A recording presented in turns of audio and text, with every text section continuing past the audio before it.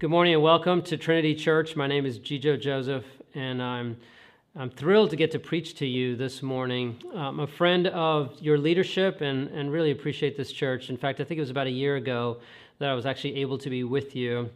Glad to open up God's Word at the beginning of 2021. So welcome to church and online, and also welcome to this year. Your church is in a series entitled Disruptive Grace.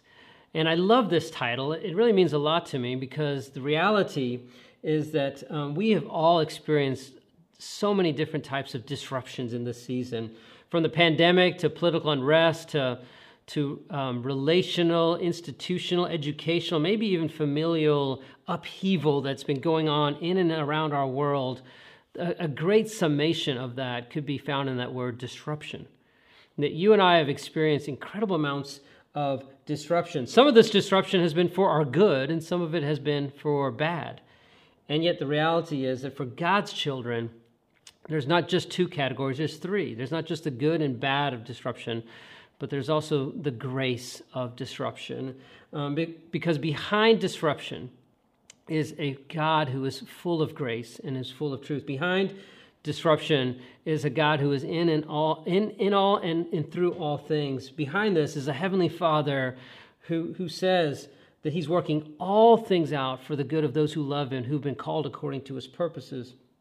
I love what pastor and author Scotty Smith says in a prayer. He says, "Lord, help me to accept disruption as a necessary part of transformation." Help us to accept disruption as a necessary part of transformation. So for the next few weeks, you're going to get to hear of different saints from the Scriptures and their own experiences of their own disruptive realities that were followed up by God's amazing grace. And so this morning, I want to share with you the disruption of Gideon from Judges chapter 6. But a little bit about the context of Judges before we get into it. Judges is a book of God's people that are going through this cycle over and over and over again. And the cycle is a cycle of sin. And the way that it works is that God's people are in peace, are living in the season of shalom, and they begin to do evil in the sight of the Lord. That the sin cycle begins where God's people begin to start looking more like the world and no different than, and not set apart, not holy. And so God would allow them to allow their sin realities to kind of take them where sin will take us, and it's further and further into destruction. And God allows them to be conquered, be oppressed by those that are around. They would begin to finally see their sin, repent of their sin, and then God would send a judge or deliverer to save them and to bring them back into a season of peace and shalom. But eventually they would sin again and fall back into oppression and slavery and devastation. And this happens over and over and over, even to a place where you're beginning to read at the end of this book and you begin to think, wow, this is very disturbing. And the point that God allows us to see from the book of Judges is that there is power in our sin. And there's a path that our sin will take us down into further and further devastation. But it also points to our desperate need for a deliverer, a true and perfect deliverer, namely found in the person of Jesus. Well, this morning, I got two simple points that are going to be interwoven throughout this chapter. My 2 points are this. With God, communal disruptions invite us to personal grace. And the other side of that is that with God, personal disruptions invite us to the mission of grace. So communal disruptions, the things that happen into our lives are not just to you individually, but to those that are around, that those communal disruptions invite us to personal individual grace, and personal disruptions invite us to the mission of grace. Let me read from Judges 6, 1 through 10, and we will see that point kind of played out throughout this chapter. Judges 6, starting in verse 1. The people of Israel did what was evil in the sight of the Lord, and the Lord gave them into the hand of Midian 7 years. And the hand of Midian overpowered Israel, and because of Midian, the people of Israel made for themselves the dens that are in the mountains and the caves and the strongholds. For whenever the Israelites planted crops, the Midianites and the Amalekites and the people of the east would come up against them. They would encamp them and devour the produce of the land as far as Gaza, and leave no substance in Israel, and no sheep or ox or donkey. For they would come up with their livestock in their tents. They would come like locusts in number. Both they and their camels could not be counted, so that they laid waste the land as they came in. And Israel was brought very low because of Midian. And the people of Israel cried out for help to the Lord. You see, what's happening here is that the people they do evil in the sight of the Lord, and these Midianites are they're bullies. They overpower Israel, and it's not just them; it's the Amalekites and people from the east. And it gets so bad that God's people are in their country, but they're hiding out in caves, and they are running for their lives. They were an agrarian society, and they were not even able to make any sort of living, because every time they would begin to make anything, these bullies, the Midianites and the Amalekites, would come in and devour their land. Let me keep reading verse 7 to 10. When the people of Israel cried out to the Lord on account of the Midianites, the Lord sent a prophet to the people of Israel, and he said to them, "Thus says the Lord, the God of Israel, I led you up from Egypt and brought you out of the house of slavery, and I delivered you from the hand of the Egyptians and from the hand of all who oppressed you, and drove them out before you and gave you their land. And I said to you, I am the Lord your God. You shall not fear the gods of the Amorites, in whose land you dwell, but you have not obeyed my voice." A couple interesting things here. One is what is really abnormal has become normal, right?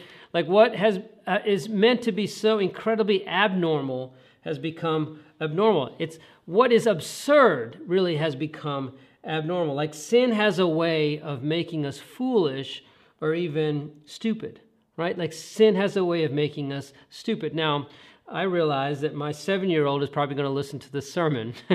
And when he does, he's going to say, "Dad, you said a bad word," because that is a bad word for my 7-year-old in my household. And to you, my little man, I would say, and to anyone who's listening, that is a bad word. S-T-U-P-I-D is a bad word. But you know what's even worse than that is the word sin. That sin is right. It's right to be defined by foolishness or stupidity. And that is what sin does in our lives. What is absurd or abnormal really has become normal. Let me be real quick in a quick illustration of this. In this time of COVID, my wife and I, we get away as much as we can, but we can't get away that much. And so the other day we went on a really romantic date to the grocery store. And my wife and I were in the car. We got a call from my 13-year-old who says, "Hey, Dad, do you hear that noise?" And sure enough, there was this insidious, loud, beeping noise. And I thought, what is that noise? And he said, "Don't worry, it's a fire alarm, but there's no fire." And I said, "Great." I said, "Well, what are you doing about it?" And he said, "Well, nothing. I mean, we're just playing. We're having a good time." And I thought, what is abnormal has become very normal. Like, this is a lot like what's going on here. They're hiding in caves. They're doing crazy things. And as my son walked closer and closer, the obnoxious sound of that, I was like, how in the world could you be living in this? What is absurd had become normal. And God's response to them is also very interesting here. You see, when they cry out, God gives them a prophet. A prophet? Like really? That's like your answer? That's a funny response. It'd be like if you were being robbed and you text your neighbor and they send you a podcast of like why you should lock your doors.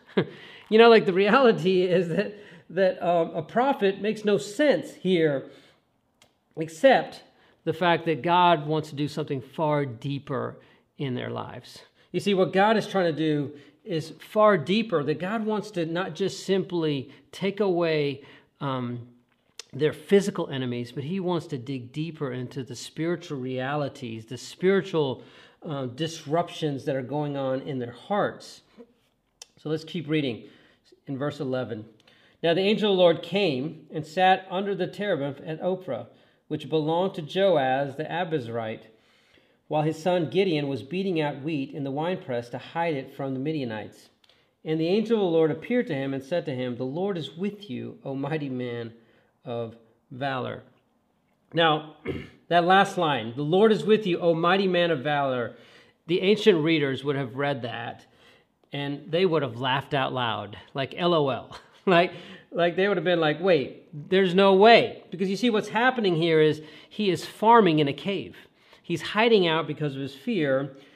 And so the Lord is with you, O mighty man of valor, makes no sense, that except for the fact that God is being straight up honest about God's sovereign, grace-filled view of Gideon, despite his predicament, despite where he is. That God sees past the moment into who Gideon is and who God is making him into being. Let's keep reading. Verse 13. And Gideon said to him, "Please, my Lord, if the Lord is with us, why then has all this happened to us? And where are all the wonderful deeds that our fathers recounted to us, saying, 'Did not the Lord bring us out of Egypt?'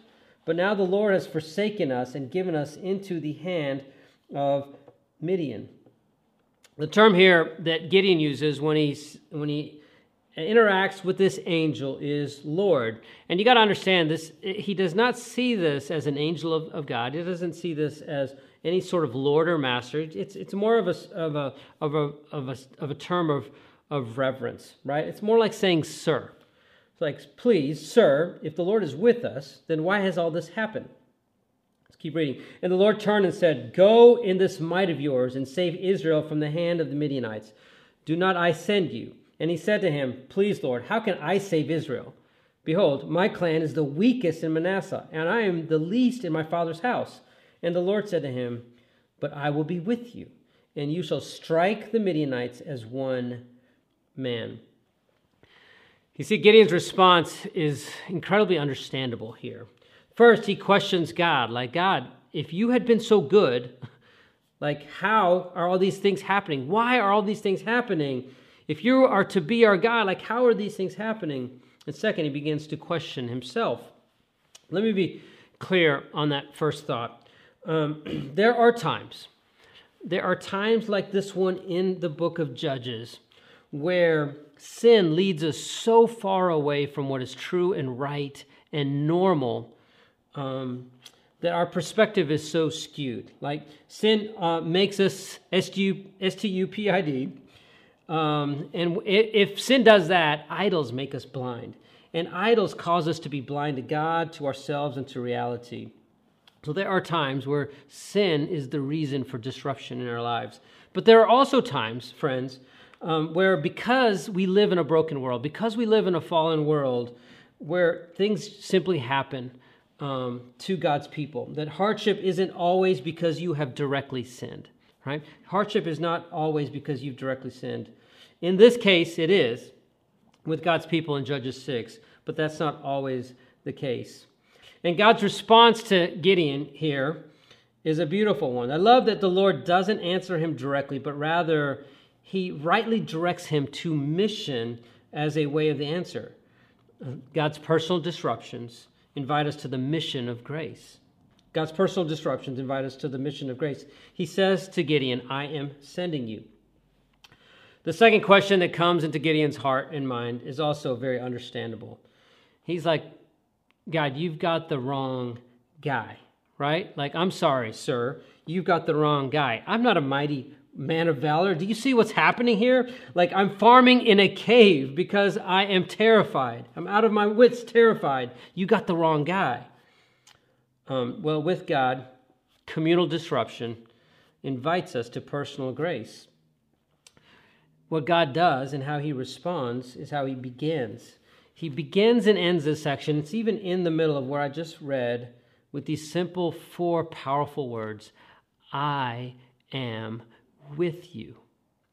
What God says to Gideon is incredible grace. He says, I am with you. That whenever God allows this broad sweeping disruptions, these natural consequences of our sins, or even the natural consequences of living in a fallen world, God is doing something in the lives of his children to invite us into deeper grace, into deeper communion, into deeper recognition that God says, I am with you. That the good that God has in store for us is found in these 4 words, I am with you. Gideon does nothing to deserve or merit those words. I am with you, O mighty man of valor. And when you begin to think about it, this is a theme not just for Gideon, but it's his theme throughout the entire scriptures. You see, like all the way back, even with Abram, in Genesis 15, it says this, do not be afraid, Abram. I am your shield, your very great reward, Genesis 15. And later, we see in Genesis 26, when God speaks to Isaac, he says this, stay in the land as a foreigner, and I will be with you. Genesis 26, verse 3. And with Jacob, Jacob's wrestling with God was the picture of God being with him. So when God names him and renames him Israel, Israel was Jacob's proper name that meant striving with God. You begin to think about Joseph. Despite all the terrible things that happened in the life of Joseph. This is what it says in Genesis 39. He says, while Joseph was there in prison, the Lord was with him and extending kindness to him, granting him favor in the eyes of the prison warden. And this theme is not just simply something that is found in the Old Testament, but friends, this is found throughout the New Testament and even into us today. In the New Testament, when Jesus calls his disciples in the beginning of Mark 3, verse 14, it says this, that he chose the 12. Why? Why did he choose the 12? Why does he choose any of us? That they would be with him and that he would send them out to preach. And even at the Great Commission, at the end of Jesus' earthly ministry, when he sends them out, right, to go into all the world, this is what he ends with. And lo, I am with you even to the end of the age. You see, with God, communal disruptions have personal grace in mind. They're an invitation to personal grace. And with God, personal disruptions invite us to the mission of grace. Gideon's questions God's goodness. Gideon's questions his own effectiveness. And God's answer is, lo, I am with you, O mighty man of valor. You see, even to take it a step further, even to think about this in a deeper way, what God begins to do through grace is to unearth a couple things in Gideon's life. And the first is his identity. The first place that God seems to go is in his identity. That God begins to address Gideon as a mighty man of valor. Now that is such a peculiar thing, as I shared. That's a laugh out loud sort of statement if you just saw the picture of what's going on. So what's going on? You see, friends, the minute that you and I are in Christ, the minute that you and I are with God, you and I are who we are becoming. You and I are who you and I are becoming with Christ. Like you and I are holy. We have been declared holy. It has been stated over us, and you are becoming holy. You and I, with Jesus, are saints. We are becoming more and more saintly. You and I are pure. We are becoming more and more pure. You are, my friends, who you are becoming in Christ with the Lord. You see, when God looked upon Gideon, he says, you are a mighty warrior, and I am going to make you into that. You are becoming that which you are. That which I've declared, that which I've stated over you, is that which I will do in you. If you're wondering, like, where do you get this in the scriptures? Well, I'll just simply say Hebrews 10:14 is a great picture that particularly highlights this reality. And this is what it says. For by a single offering he has perfected for all time those who are being sanctified. Did you catch that? That by a single offering that God has perfected for all time those who are being sanctified. In other words, being made perfect. You are who you are becoming. Friends, what God wants to do into our lives, when he begins to bring disruption into our lives, is to bring grace. And grace begins to work itself out in reestablishing an identity that we are who we are becoming. With God, communal disruptions invite us to personal grace. And with God, personal disruptions invite us to the mission of grace. If you know how the story ends, you will know that Gideon moves into a time and in a place where he wins an incredible battle. In fact, God wins the battle through Gideon. He takes a very small army that has no business fighting in any kind of military war, and he brings that small army even into a smaller number of 300, and he doesn't even put any weapons into their hands. What he does is he hands them some trumpets and some jars, and if you know the story, they win the battle in a miraculous way because God shows up, and God is clearly the hero of the story. Well, I don't want to go there, and if you want to read Judges 6 through 9, you'll get the whole story of Gideon. But what I want to go is at the end of this chapter, starting in verse 25. Let me read and finish with one more thought. That night, the Lord said to him, "Take your father's bull and the second bull, 7 years old, and pull down the altar of Baal that your father has, and cut down the Asherite that is beside it, and build an altar to the Lord your God on the top of the stronghold here, with stones laid in due order. Then take the second bull and offer it as a burnt offering with the wood of the Asherah that you shall cut down." So Gideon took 10 men of his servants and did as the Lord had told him. But because he was too afraid of his family and the men of the town to do it by day, he did it by night. You see what God begins to do when he begins to work grace into our life is he begins to kind of re-energize us. He begins to rename us. He begins to help us see our true identity as his sons. But he also goes deeper, and he doesn't just end with our identity, but he takes it further into some of our idolatries. And it's pretty clear as you begin to see Gideon's life that some of his idolatries were probably in his family and in people. Because it says there, but because he was too afraid of his family and the men of the town to do it by day, he did it by night. And yet he did it. Yet he obeyed. And friends, clumsy obedience is still courageous obedience, is it not? Like clumsy obedience is courageous obedience. And so let's keep reading verse 28. When the men of the town rose early in the morning, behold, the altar of Baal was broken down, and the Asherah beside it was cut down, and the second bull was offered on the altar that had been built, exactly as God had commanded. And they said to one another, "Who has done this thing?" And after they searched and inquired, they said, "Gideon, the son of Joash, has done this thing."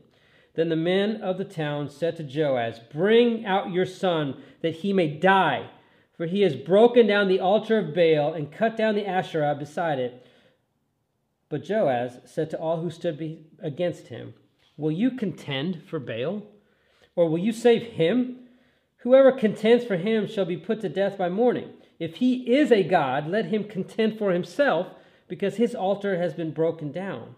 Therefore, on the day Gideon was called Jerubbaal, that is to say, let Baal contend against him, because he broke down his altar. You see, what I love that God is doing here is that God is moving in Gideon's heart and life. And before he does this mission of rescuing God's people out there, he begins to rescue him from the mission of what's happening in his own household, even in his own heart.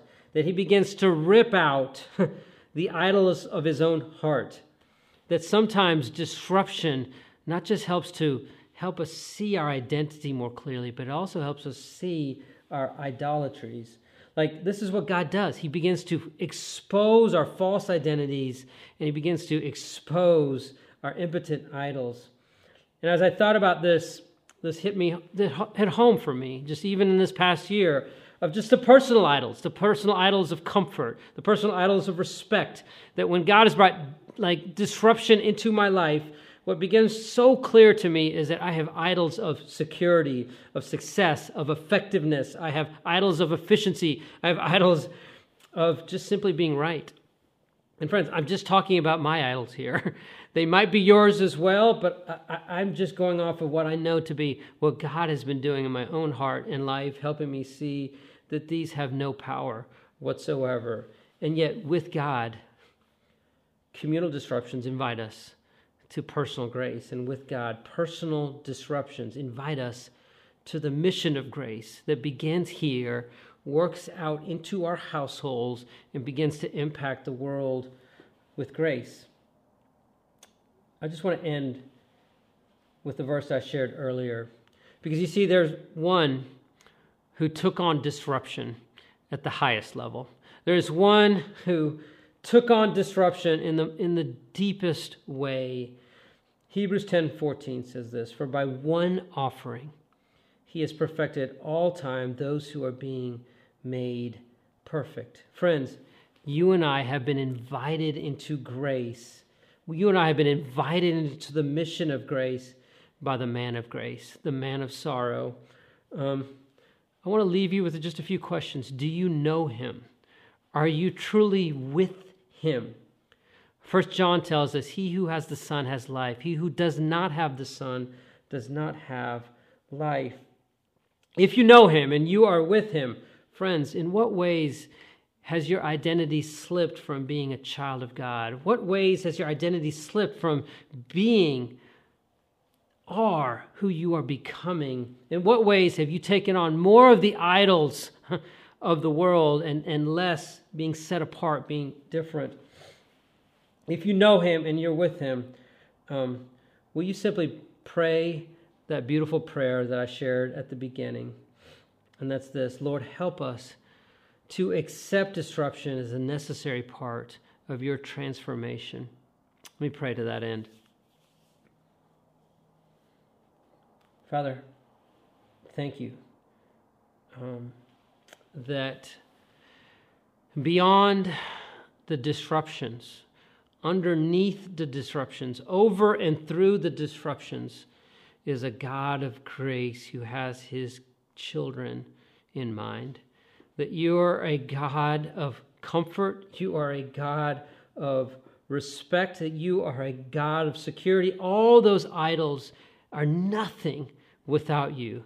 And yet those are good things in your arms and in your grips with you. And so, God, would you draw us to yourself this morning? Would you draw us at the beginning of this year closer to experiencing the beautiful reality that you are with us? And may that reality rock us to our core, and may it flow from us to a dying and broken world that is in desperate need of your grace.